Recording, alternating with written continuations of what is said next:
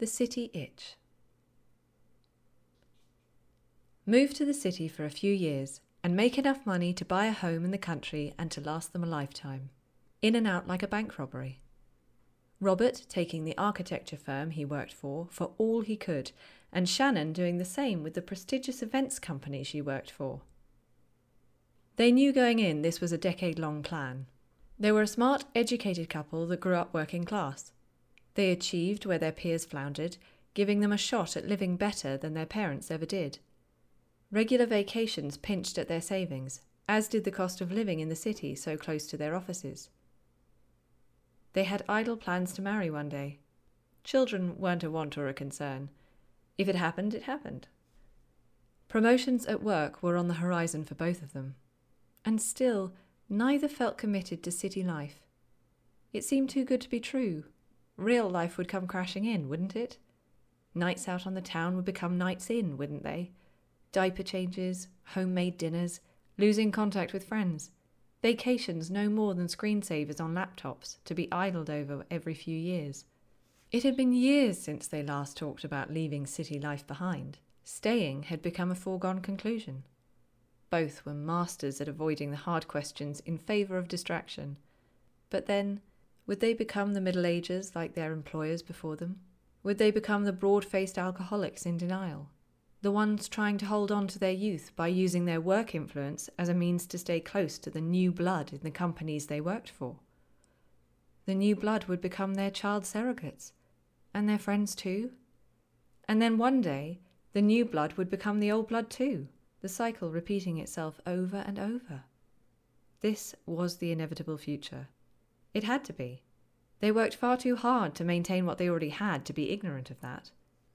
It wasn't as if a clean break were possible. There would be leaving parties and a transition of responsibilities and the ever-present feeling of wanting to stay after all. They knew they wouldn't be young forever, yet they simply didn't want to leave.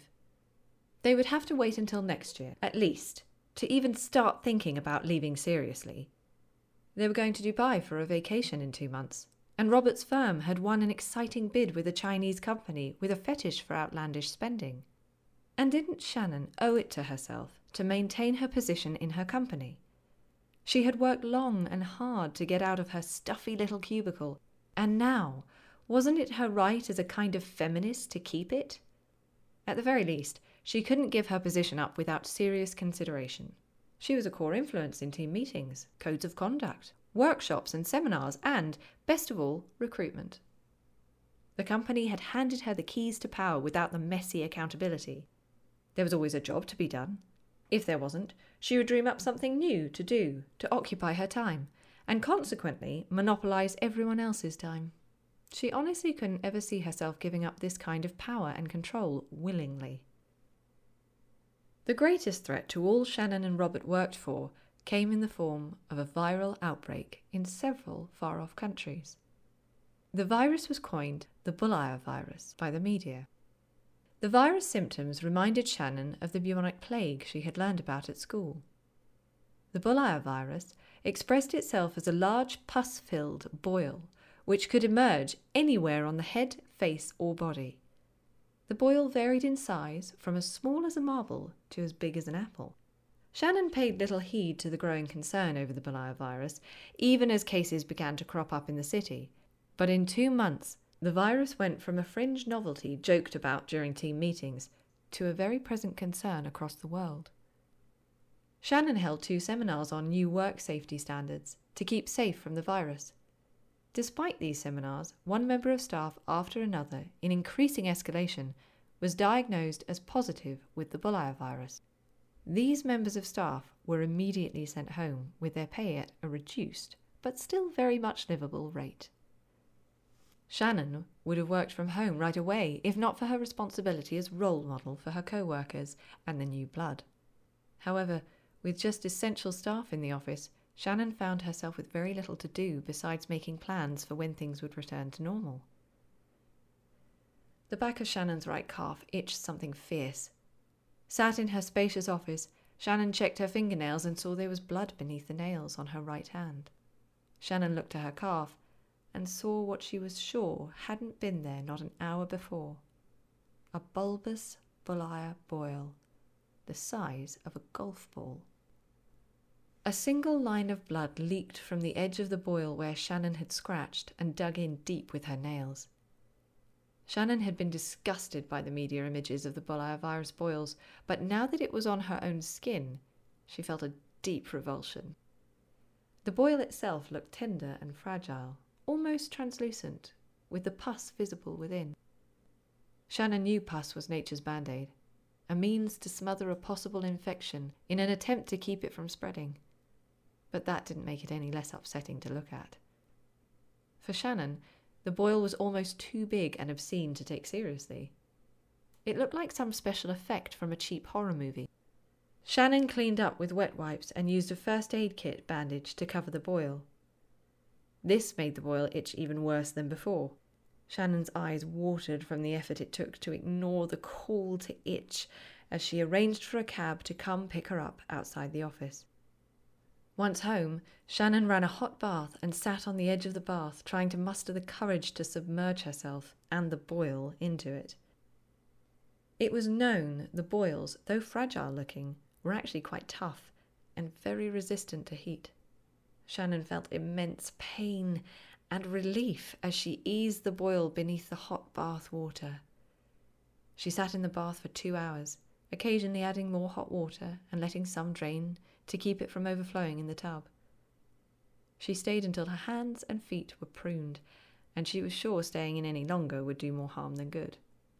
Once she was dried and toweled off, Shannon called Robert. She told him she had the bull-eye virus. "Just don't scratch it or it will spread," Robert told her, parroting the advice everyone now knew. Shannon asked Robert what he intended to do now she had the virus. "I'll stay in the office for the next few days," Robert said, then added, "There's only a handful of us working on my floor anyway." Over the following 3 days, Shannon's boil continued to itch. Shannon barely slept. She sought distraction in her work, but the itching made long periods of concentration fleeting. Her usual comfort shows ceased to engage her attention. Finally, Shannon turned to what always worked when she needed a distraction. Drink. 1 glass of wine became 2, and within just one evening she finished 1.5 bottles of wine. Later, Shannon woke on the living room couch in her pink pyjamas, with one leg draped over the covers she brought down from the bedroom. The stale smell of alcohol filled the room as Shannon remembered where she was and all she had drank. Then the itching began again. It never stopped, but Shannon was awake now to notice it, and now the itching was twice as intense as before. Shannon eased upright on the couch and felt the back of her neck where it seemed half of the call to itch resided.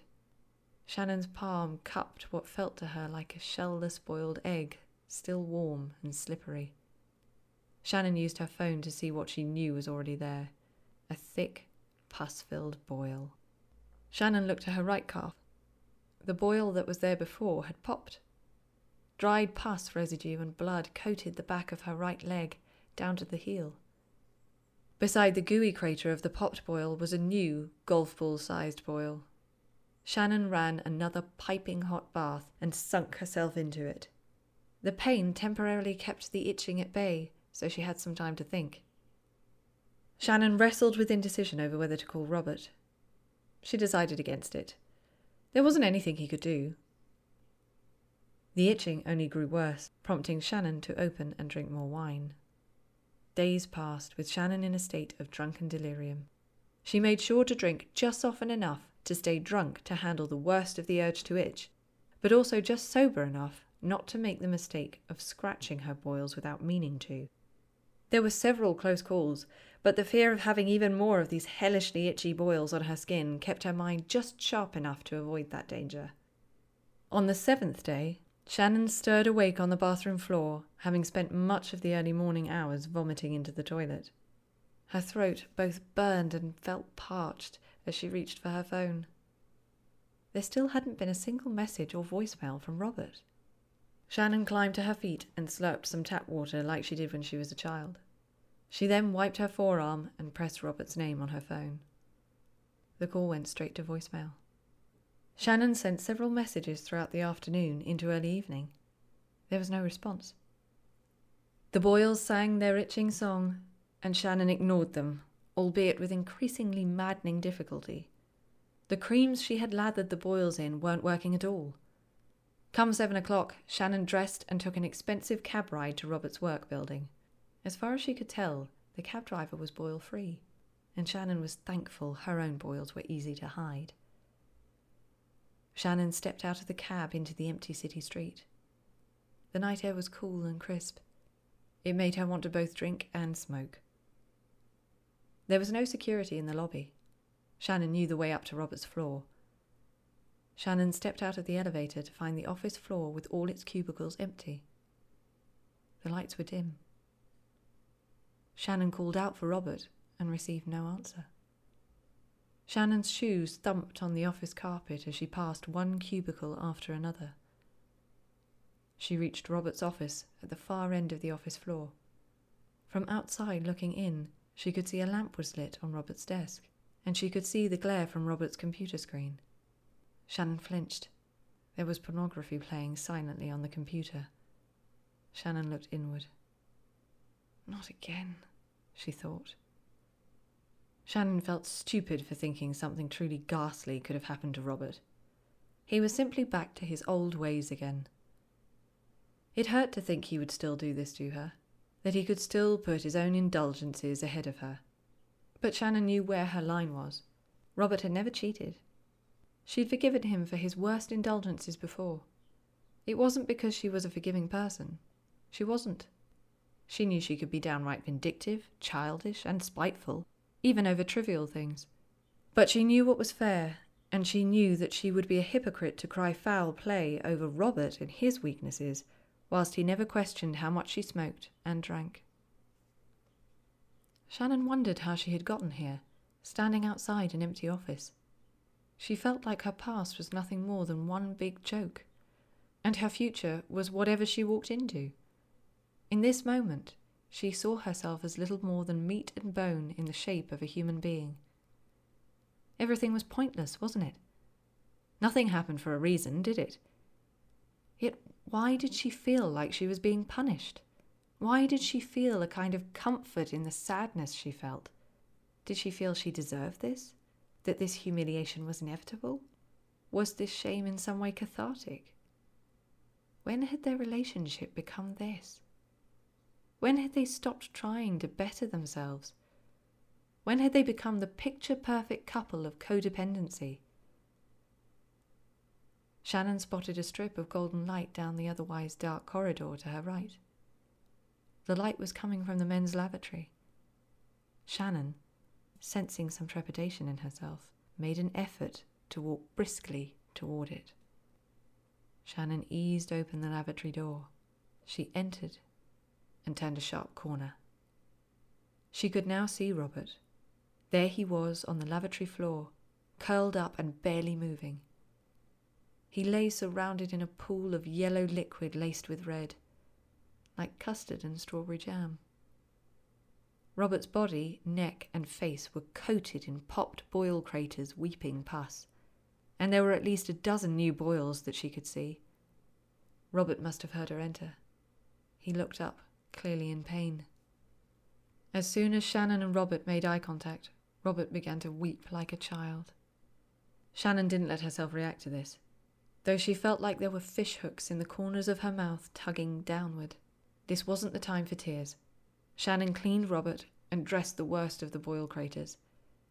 She found him in just his underwear, so she had to carefully dress him back into his work clothes, which she noticed he had taken the time to dress out of and hang on a coat hanger atop one of the interior toilet stall doors.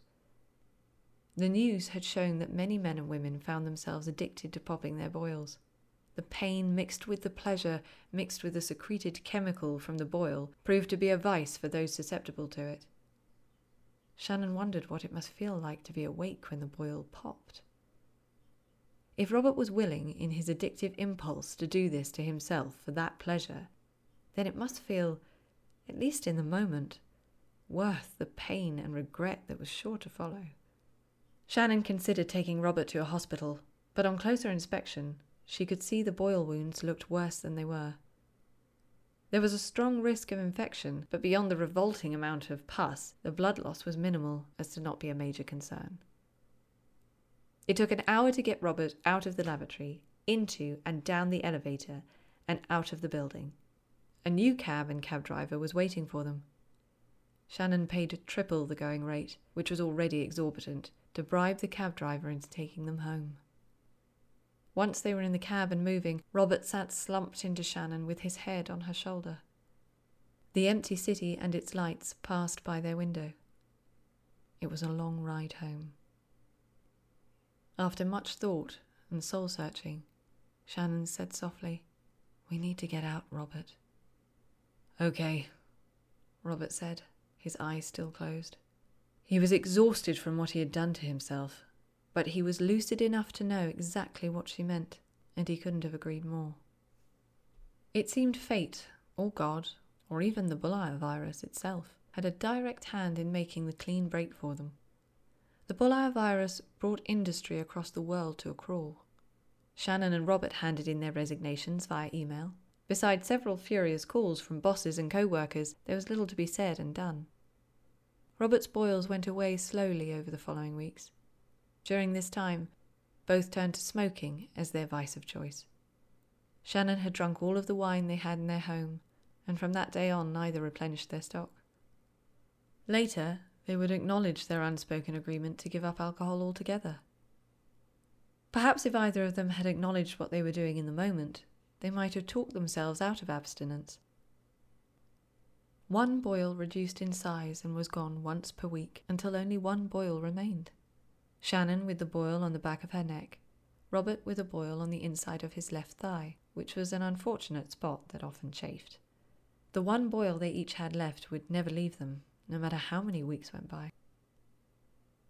Shannon and Robert were out in their new backyard. They could see the city from their new home far away in the country. Their days were occupied with making the most of their downsized home. They found the boils that remained didn't itch so bad now they were away from the city. Perhaps the air was cleaner.